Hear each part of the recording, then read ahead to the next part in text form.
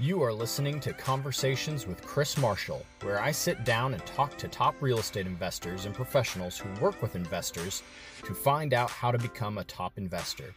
If you are interested in becoming a top real estate investor, then be sure to subscribe to the show and to tune in to new episodes so we can level up and start or scale to success in real estate investing.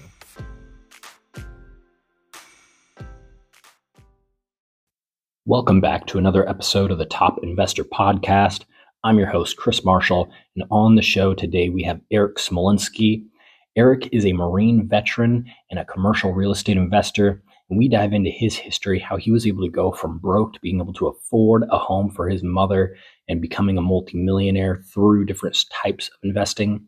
He got started in high school through stocks and eventually went into the Marines.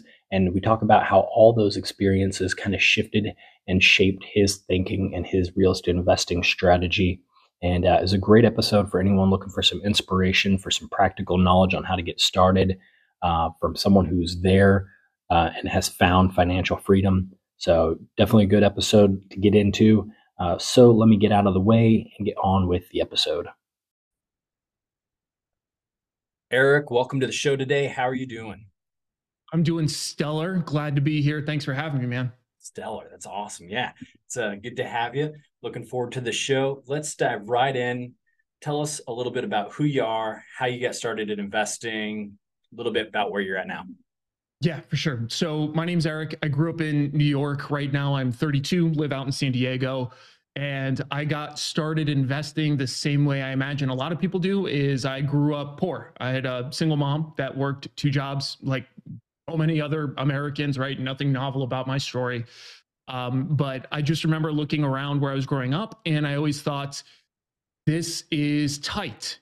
I remember like the amount of sacrifices my mom had to make in order to kind of make ends meet for us. And then I also remember, things like being able to see through my bathroom floor into the basement and we didn't have the money to fix it. So my mom literally, it was embarrassing for her. So she would cover it with like floor mats just to hide it. So I didn't like that. Like I didn't like the house being in disrepair. I didn't like growing up thinking like that. If I didn't have really cool lunch ladies at school, I times wouldn't have enough money to like get food. So, but the lunch ladies were awesome. They could tell the people that kind of needed some help, man, and they'd hook you up. Yeah. But I just saw all of that and I was just like, man, I got to figure something out. So I started working really young. I started by splitting wood for a dude that I hunted on his property. Then I moved shale for him. And then I got working at a bowling alley, a bunch of odd jobs. And I was saving. And then I had a mentor in high school that said, hey, I know that you're working a lot. And he knew my family. He knew that we didn't have a bunch of money. And he essentially said, like, what are you doing with the money that you're making from working? I was just like, oh, I'm just saving it. He's like, well, you should look into investing. So that was the first time I heard the term investing. This was back in 2007. I was still in high school at the time. And I remember it clear as day because my life literally changed at that moment. I heard that word and I was like, oh, interesting. This guy that in my view at the time was super successful. If I looked at like high school Erik at that guy, he would have been like Conor McGregor, filthy rich. That's what I thought about him because just, my perspective was so messed up. Yeah. And so he told me this and I took it with that weight. And then I went up to the library and I was just like, I need to look at a book on investing. I just told the lady behind the desk. She sent me over to some books and I started reading.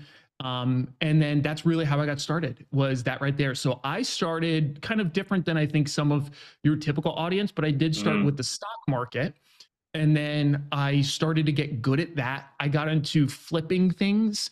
So in college, I would invest in broken cars because I used to work on cars as a kid. We didn't have money to fix them. So I got good at fixing cars. So I would buy broken cars, fix them, sell them. So I would flip that. I would flip motorcycles. And then as I increased my just capital allocations, I got into things like angel investing, and then I got into real estate a little bit later. So that was kind of like my early trajectory. Stock market, I started there because the barrier to entry is so low. You don't have to have a down payment. You don't have to have credit. You don't need anything. Like you just have to open an account. Yeah. That makes me think like, is there a space in most high schools where there's a section on real estate investing books? I'm trying to think back to my school days to like think, did we have any business books of any kind in our library?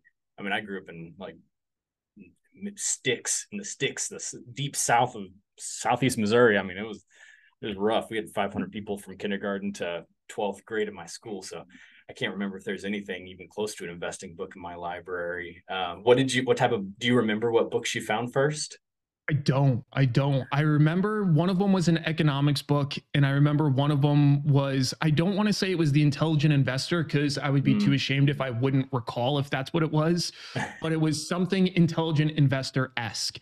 So I just remember gotcha. reading both of them, and the economics book, I was just like, this stuff is interesting, but man, is it boring. Man, is this boring. And then I opened up the investing book and it started to become more interesting to me because it felt like the Yeah. practical application of economics. That's the way I viewed it. I felt like when I was reading about investing in the stock market, you need to have some understanding of economic cycles, how economics work, but you're not studying economics to talk about Keynesian economics versus Bayesian. You know what I mean? Like Yeah. you're not getting into the weeds on that, which that just did not seem intriguing to me. No, especially as what a sophomore. It sounds like you probably were a sophomore or so because Yeah. you're 2 years older than me. So Yeah. So I graduated 2007. in '09. Yeah, Yeah. yeah, okay. So Yeah. yeah, let's see. When I was a sophomore, I was face first into video games. I don't think I did much of anything outside of that. Yeah. I was doing a lot of hunting and working on that little plot of land I was telling you about. And then, yeah, the Yeah, investing bug, man. yeah, that's awesome. So you started off in stocks. What was a we'll just talk briefly on your experience in there. How did you like it? What type of I'm not a stock investor, so I don't know a whole lot about it. Just if you want to talk a little bit about that. Yeah, man. So the stock market's really cool. I actually argue that for most people, it really is a logical add to most portfolios. And I really do believe that, even if you don't want to trade like I do, Mm-hmm. even if you choose something more passive like buy and hold an index ETF that you dollar cost average into over time, there's benefits to that because it creates a little bit more idiosyncratic risk profile. That's also Mm-hmm. why I went from the stock market into first residential, then commercial real estate. It's for that same exact process. So I started with what most people tend to do when they first begin, and I was just buying equities that I was familiar with. So at that time, Apple was becoming a big deal. Netflix, I remember being like the coolest thing that you could sign up to this website that would then send you DVDs because back that's how it was. You know, Yeah. for young people, that's got to be wild to hear Yeah. that they used to mail DVDs to you, which Yeah. that was cutting edge technology for us. And I was like, wow, that's like really cool. And so I invested in that. I invested in Amazon. So I bought a handful of stocks that started off doing really well, but it was like super small amounts of money. It was like 2 shares, 3 shares, because I didn't have a lot of money to start it, like $3,000. So that's how I started. And then, like most people, I was impatient and greedy. I needed more money faster. So then I thought, well, then you just trade and then you make it faster, right? That's how that works. Logical. And right, it sounds like science to me. So then I started trading and I actually did okay. Like I wasn't making buckets of money, but I was doing okay. Like I wasn't losing a whole lot. And from there, I just kept getting like deeper and deeper and deeper into the weeds. I have, if you ask anybody that knows me, I have a very obsessive personality. As soon Mm-hmm. as I find something that for whatever reason I'm interested in it, I really do latch onto it like something wicked. And that's exactly what happened with investing my money is I started seeing it compounding and I was like, this literally is a game changer. This literally is a game changer because one of the burdens I felt very early on, and my mom will tell you this because I was just talking to her about this not too long ago. But when I was a kid, I told her I was going to buy her a house. When I was a kid, I told her that. So I was already thinking about that stuff when I was super young. And Wow. I felt a need to materialize that. So it kind of manifested there first. And yeah, that's kind of how I got started with the markets in general. And then it's just evolved. Like I got into derivatives. So I trade products called options and futures. I mean, we don't have to bore people with that. They're just different financial products that offer kind of different return profiles. It's more Yeah. of a tactical investment. And then it just kind of kept evolving from there. Gotcha. And then, so from the stock market, you moved into investing into startups, actually. So, how did that transition happen? What was kind of like your first experience into that? Yeah. So the first time I angel invested, I wouldn't even call it a startup. It was a single man business. And he was running an entertainment company out in Dubai. And he was the brother of one of my friends. And they knew that I was investing. So he was looking for financing and he reached out and he said, "Are you interested in investing in this company?" And I was just like, "Yeah, sure. Why not? I have money." So then I started investing with him and I kind of, listened to his pitch. I thought what he was doing was really cool. I did some market research on what the market looked like then, because again, this was back in early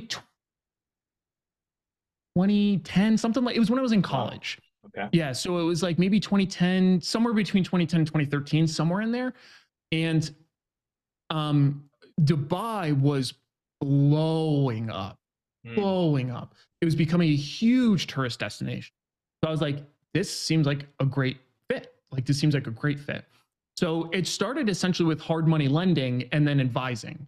So I financed part of the company, and I didn't get equity in that individual business. It was just for like a preferred return, essentially. gotcha. And then I also advised, on some ideas on what the business could do to expand, like that kind of stuff. And that's really my first foray into angel investing, where it's kind of, you're committing capital to very non-standardized products. And then Mhm. from there, it got into startups. I'm actually in a pretty big startup right now that I actually create content for as well. Really, really cool company. And it's been expanding from there. Nice. That's pretty cool. Um, so let's move into your real estate investing background. Wow. How did you first get into that first deal? And then I'm sure you've talked to a lot of real estate investors about how they've started and the typical path. How do you feel like your experience, your uh, stock market investing experience, and then the angel investing experience, how did that kind of like change your story when you entered into real estate investing? How did it affect it? How did it, become different for you? If you Yeah. want to kind of go into that story. For sure. So really my first like deal I would say was actually just a primary residence. And I Mm, used the VA loan to enter in. And it was yeah. here in San Diego in Oceanside. And I think I bought that place for like it was a townhouse, 1,800 square foot in an HOA, gated community, pool, hot tub, that kind of stuff. It did have a 2-car garage, which is kind of a big deal here, that was attached. And I got into that for like 369, I think was the sale price. So the loan was like 376, I want to say. And then I thought I top ticked the market, which is just a, stock trading expression for buying something at the very top.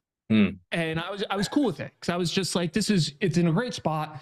If I can't make good money on this deal, then I can rent it. And so the way I made that purchase was with two end states in mind. The first one was either to sell it for capital appreciation if the value did go up. But since I thought I top ticked it, I 100% was prepared to just rent it and just mhm. kind of build inventory that way. And that was a really smooth kind of process for me. Maintenance of that house was super simple. And I think the way that my trading background experienced or kind of like translated over to that experience was it made me super selective on where I was buying, how I was financing things, and then what I set my expectations to for the deals. Mhm. Because some people are ecstatic to see a 4% return on a rental property or something like that. Whereas for me, I'm like, if I'm making somewhere between 15 and 25% in the stock market, like this, this is not great. Like this Yeah. is like pretty bad return on the money. But then I started learning about the tax advantages that came with it. And that's when I was just like, wait a minute, might not make a ton of money here in all circumstances. I actually have made some pretty good money buying and selling houses outright on the capital appreciation. Mhm. but the tax benefits were massive. So from that point forward, making sure that I had some sort of housing exposure, whether it be primary and then investment real estate, primary for periods of time, whatever it is, but always adding some sort of um, investment properties, because the tax properties that fit into the broader picture are massive. So it started with just buying a primary residence. Then when I moved out, I rented it for a few years. And then that's when I was kind of very carefully timing rates before we moved into the house that I'm in now. And at that point is when I started also buying houses with some friends via small syndicates. It was like super small partnerships. Yeah. And we were buying things in like Florida, kind of these military towns. That was the big thing we were looking for, is areas that I could always lean back on putting a military renter in there.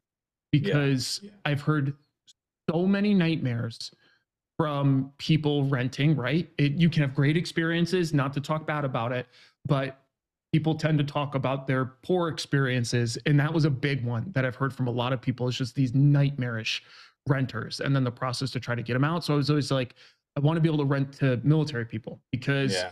I was in the military. I know how they operate. And I also know the capacity to always go to the command. If there's a problem with the military person, you can go through the civilian route. You could try to, legally get them out via the court. Da da da da. It's a long, expensive process.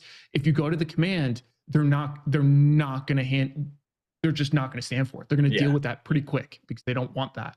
Yeah. Yeah. So that's kind of how I got started, and then it just evolved from residential to commercial, and yeah, so on from there. So you had started doing pretty well, it sounds like, in college with the Mhm. investing, and you had that investor mindset. How did you Where did the military come in? Why did you choose to go that route after having this experience? Because a lot of people go into the military from a background similar to yours because they don't have the money. They feel like that's the only, path forward for them to get out of, whatever situation in their life. But it Mhm. sounds like you kind of were already out of that situation. So why did you choose to go down that path? I think it's because I set myself on it. My brother was a Marine. He was enlisted. I went in the officer route. So I did go through college ROTC. I earned a Yeah. commission. And my mentor that introduced me to investing, he was an Air Force colonel. And so a lot of these people in my life that I respected went that route. So Gotcha. part of it was like, honestly, I think no matter what background I came from, I was going in the military. It was just whether or not I was going to Mhm. go officer or enlisted. When I was a kid, again, like I used to dress up in camouflage, play army man. You know what I mean? Like it was just Yeah. something that I started from a little boy. And I feel like that just kind of warrior ethos always resonated with me. And I needed to find a way to express that in a positive place. So the military was going to happen no matter what. And in college, although I definitely was returning well. I didn't start with a lot of money. So it's not like Mm. I had money falling out of my pockets in college. I Yeah. probably had, maybe $100,000, $200,000, something like that. I don't really remember between the different assets, but it was definitely no more than $200 Do you feel by the like time I was getting out. do you feel like at that point in college, your mindset was where a lot of investors, they can see like the path forward. They can see that if they keep doing these certain actions in the next few years, they'll be at this point. And if they keep going, they'll be at this point. Do you feel like you had already had that mindset in college, or did that come later on? Because that's really like the point where people are like, well, now I can buy myself out of a job, or I do have financial freedom, so I don't need to work anymore. I'm going to do only the things that I love. So did you have that mindset during that time in college? I had that in high school. In 2009, I still have my original projection that I made. Yeah. And I actually keep that. I have an Excel sheet with all my different kind of finance stuff in there. It's like a trade log, but I have all my Yeah. real estate stuff in there too. But I always keep that tab. I've actually had to update it because it's from old OG Excel. So Oh. like none of the stuff carried over well. But I've kept it. And it's because that's when I embraced the concept of exactly what you're talking about, delayed gratification. Mhm. And that delayed gratification and taking any money that's coming in and feeding it into the machine is an absolutely essential concept to really accelerating our growth curve. because I could have had a higher burn rate based on my general returns first in the stock market and then in the other stuff I was doing, and I would have been fine. But I wouldn't have became a millionaire before I was 30, and I wouldn't have be where I'm at now at 32. Yeah. It's because of really embracing that delayed gratification and continuing to feed the machine, and then having a roadmap.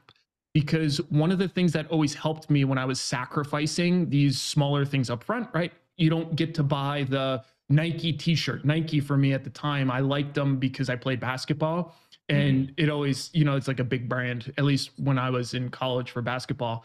So it's hilarious to me because now like a Nike t-shirt's like $30.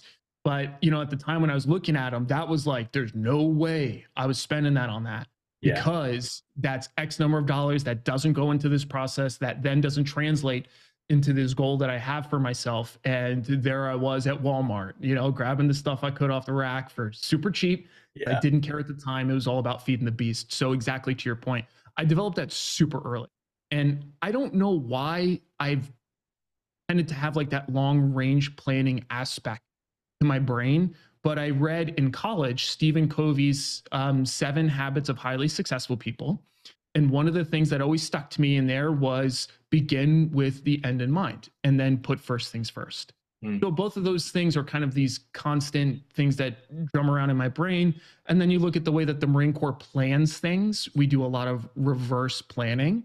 You start with an end state and then you figure out the plan to get to the end state. So I think that's how that kind of mindset developed so early for me.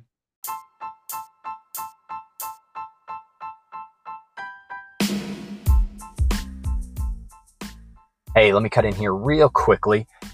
If you are a starting or scaling real estate investor, I want to highly encourage you to take a look at our software, Ari. You can find it at www.areii.io. We take care of everything from analyzing properties to doing your bookkeeping to connecting you with lenders and helping you get the lowest rate possible for financing your deals. We do it all. We're there for you. We are your partner, your mentor, your assistant, right in your pocket. Take a look, learn more, www.areii. It's pronounced Ari. Thanks. Now back to the episode. You also mentioned something about your obsessive personality earlier. I think that's so powerful for entrepreneurs of any kind. A lot of people think that it's like a bad trait, but I notice a lot of military guys and gals who are now entrepreneurs or investors, they have that trait. I don't know if it's something that's like in that type of DNA. What do you want to add anything onto obsessive personalities for entrepreneurs or investors? I think you almost have to have it. I really do, because there are massive periods of time where shit sucks. Things aren't going the way you want them to go. Things might have a lot of risk involved. You're working harder than you want. But one of the things that keeps you going back is that you've committed to a specific task and process. And even when it doesn't look good, you're showing up to it. I really think that that's a big part of it. When I look at somebody like, and I'm curious what your thoughts are on this, but when I look at somebody like Elon Musk, or if I look at somebody like Mark Zuckerberg, these people that have unlimited money, essentially, they could have stopped working decades ago. But they choose not to, right? There's a bigger thing that they're moving towards. And that's always fascinated me, because it's always told me that money is super important. Like, don't let anybody tell anybody otherwise. Like, what I like to, one of my mentors used to tell me, like, money can't buy happiness, poverty can't buy you shit. So it's a really useful concept, right? What I tell people is, if you're happy before money, money just amplifies. You want money. Money is good. However, it did tell me when I see these people with buckets of money that they still continue to do other things. I don't know if you've ever thought about that. No, I have. So there's one thing I want to add into like the thing. There's this saying, embrace the suck in military culture. Like, I have a t-shirt. You have to have that mentality for, even if you're doing well, like there's going to come a point where like it's not going to be well. Even if you got to a point where you're financially free or whatever, stuff happens, you got to have that like mentality, being able to embrace. It just means like being able to find joy or contentment, at least in really shitty times, no matter how hard the challenge is. Really what it is it's actually very stoic. Yeah. And the reason why it's so stoic is that you accept things that you cannot change. Mhm. And if you're in a shitty scenario that you cannot change, you have a few choices in front of you, right? To your point, you can embrace the suck, learn to find little joys in there so that you can actually take this really awful experience and make it into something decent Yeah. because it's going to happen anyways. Or you can complain and moan about it, lament it, and then just get dragged through it all the same. Yep. So most of us really do embrace that first choice. Yeah. I think I don't know if it's necessary for success, but I feel like that's something that most successful people have chosen to do, is to embrace the suck. Yeah. I don't know Mark's like end goal in mind, or like why he's still doing it, but like Steve Jobs, his was like he wanted to ding the universe, he wanted to flick the universe, right? He wanted to leave his impression on it. Elon's is getting to Mars, colonizing Mars. Like he's got like insane vision, you know. I don't know why Zuck still does it, and I think that's why you don't see him out there. Like he's got Facebook and he's got Meta, but it doesn't when I look at his story, it doesn't feel the same as Elon's. Same. Right? And so I don't know why they keep choosing to do it. They could easily stop. My vision for my life is not nearly as big as theirs, and it's probably because I'm not to that level yet. You know, I'm hoping when I get there, I'll have an even bigger mission. You know, but I feel like it's a pretty good mission and probably unattainable for my lifetime. But what is your mission? Why are you working? You hit millionaire by 30. You're still going. You're kicking butt. What is your big why? Yeah, it's fascinating you bring that up. This is actually one of my favorite things to talk about because it's something I'm still figuring out. So when I was growing up, I saw money and I thought, I'm going to make tons of money so that I don't have to worry about it ever again and I don't have to work ever again. And then I started getting to a point where that was a reality. Like I pay for my mom's house, I pay for her expenses. I live a great life now with my lovely wife. Like we're stoked.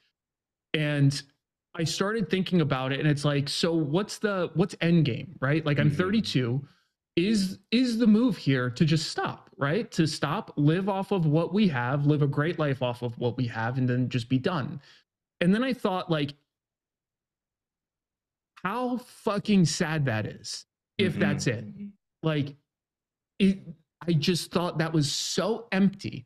And I think what happens is when you don't have money or when you work really hard on something you don't like, you're looking at relief.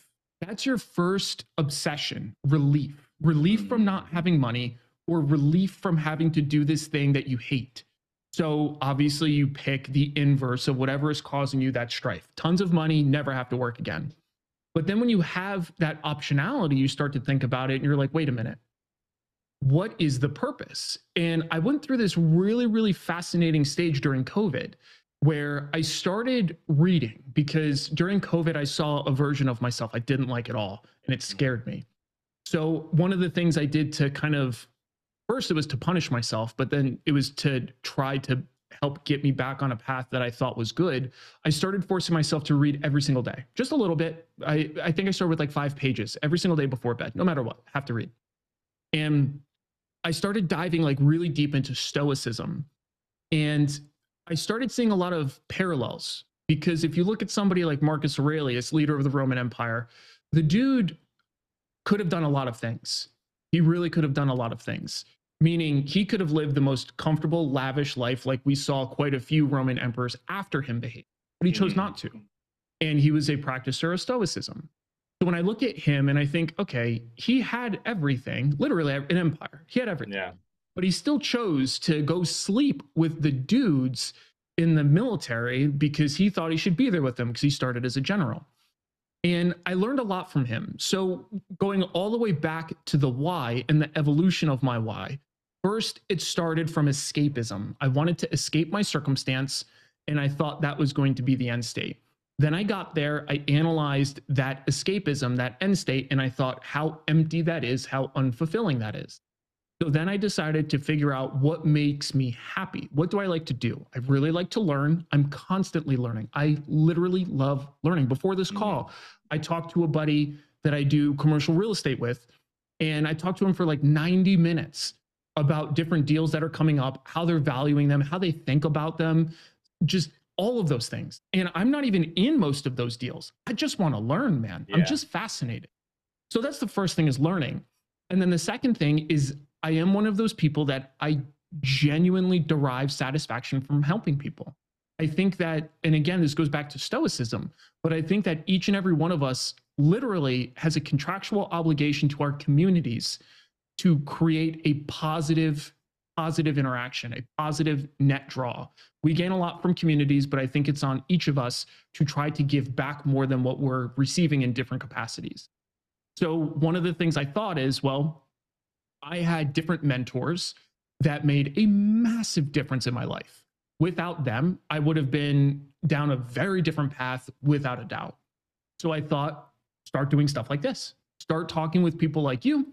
I'm not looking to build a following, although I do like having people that are interested in my work. It is egotistical to a certain degree. It makes me feel important, but that's really not the primary motivation. Like, the primary motivation is passing forward this stuff that other people share with me that literally changed my life, in the hopes that even if literally, if one person catches a piece that then sends them down a different path, genuinely, I'm happy with that. That makes me happy. Whenever I get people that send me an email or they reach out to me on YouTube or whatever it is, and they tell me a little bit about their story and some of the positive changes that have happened, it is massive.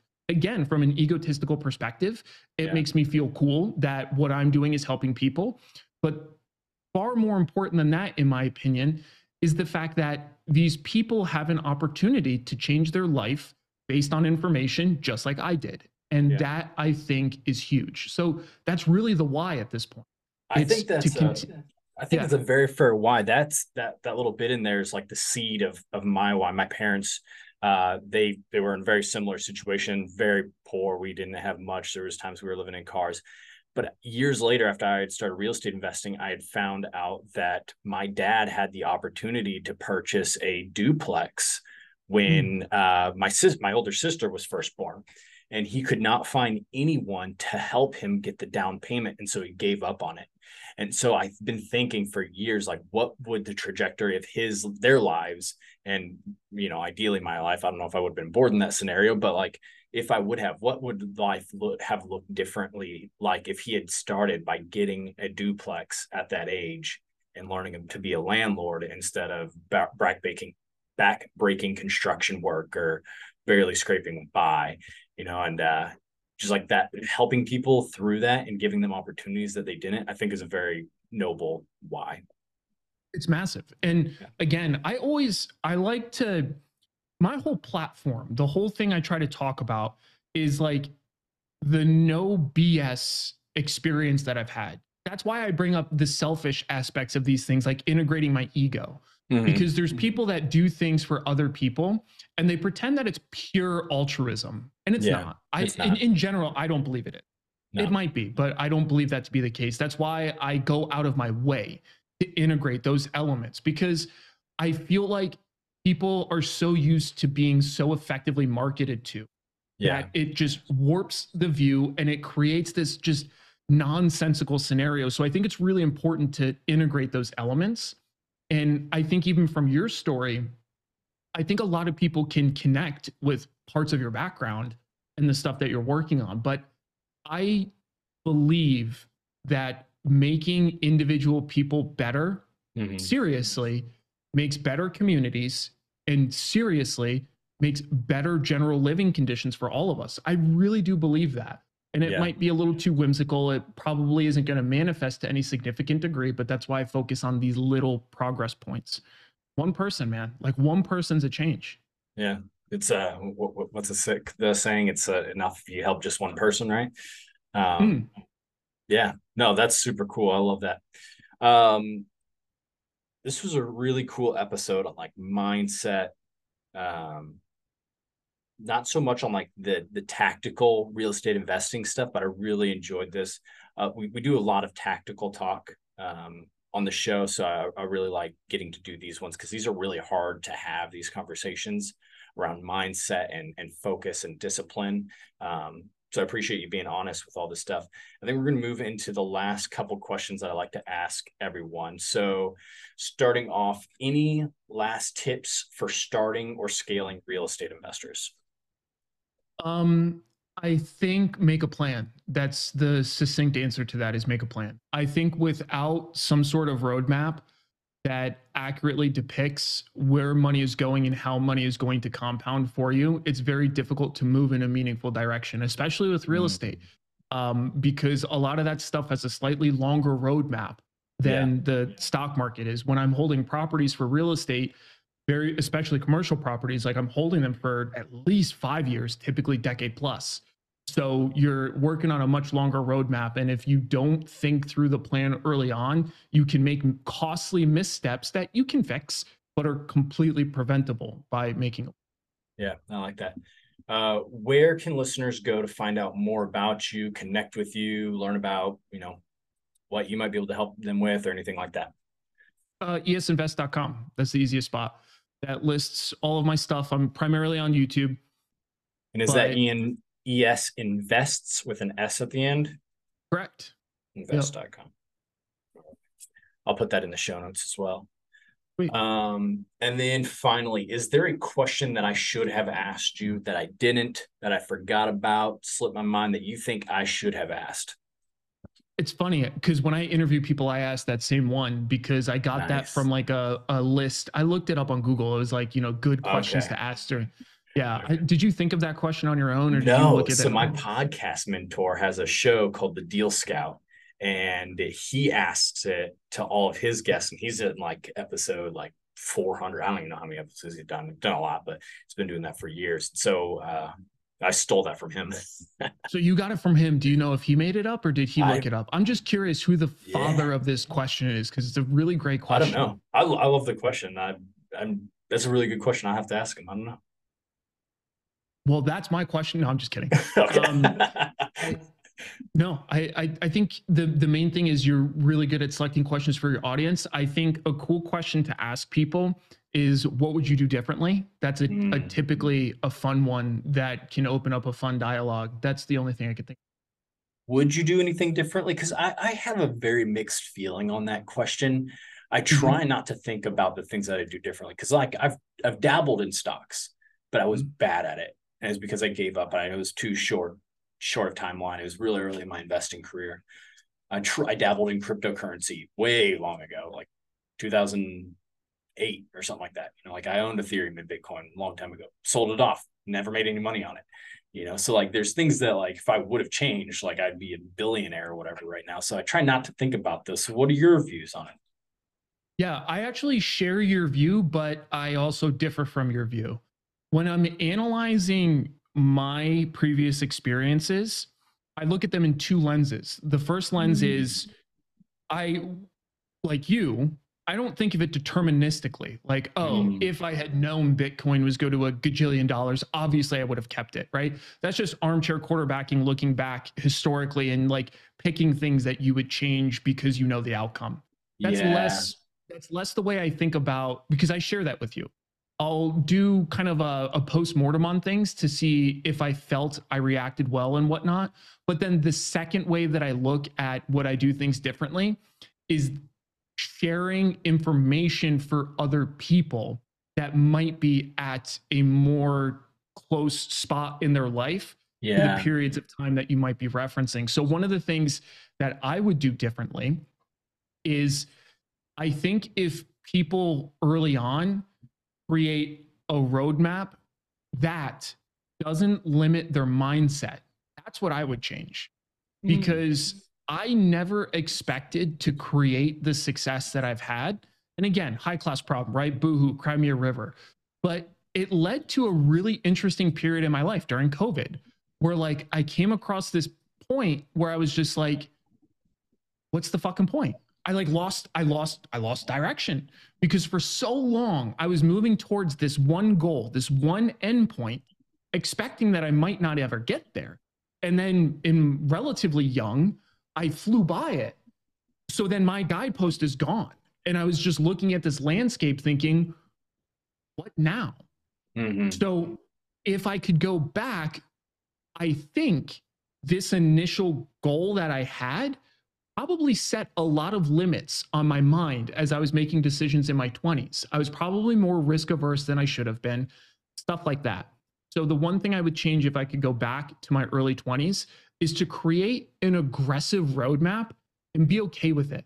Even if I don't hit that ultimate aggressive objective, that's okay. But I was being too much just scared, risk averse, that I picked something apparently too conservative. And I think that that hampered some of my development. That's my guess. I like that. That's a really good answer. That was a really good answer for it. It's good. I literally just made all that up on the spot. Yeah, cool. Awesome, man. This was a great episode. Thank you so much for being here today. Any last things you want to plug or talk about? No, man. Stoked. No. I'm really hopeful, awesome. That there's little pieces in here for people to grab, but thank you for doing what you do.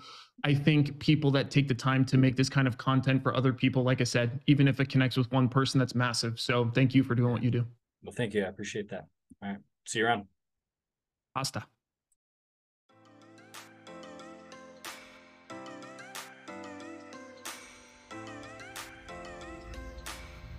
Thanks for tuning in to the Top Investor Podcast. If you are a real estate investor, we want to connect with you.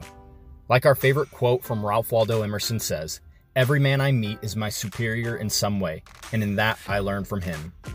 We believe we can learn something from everyone, so even if you are just starting out on your real estate investing journey, head over to the link in the description to connect with us, and we would love to hop on a call with you. Also, be sure to subscribe to the show and follow us on the socials at Top Investor Pod. While you're at it, leave us a 5-star rating and a positive review so we can help more people become top investors. Until next time, this is Chris Marshall signing off. Go out and become a top investor.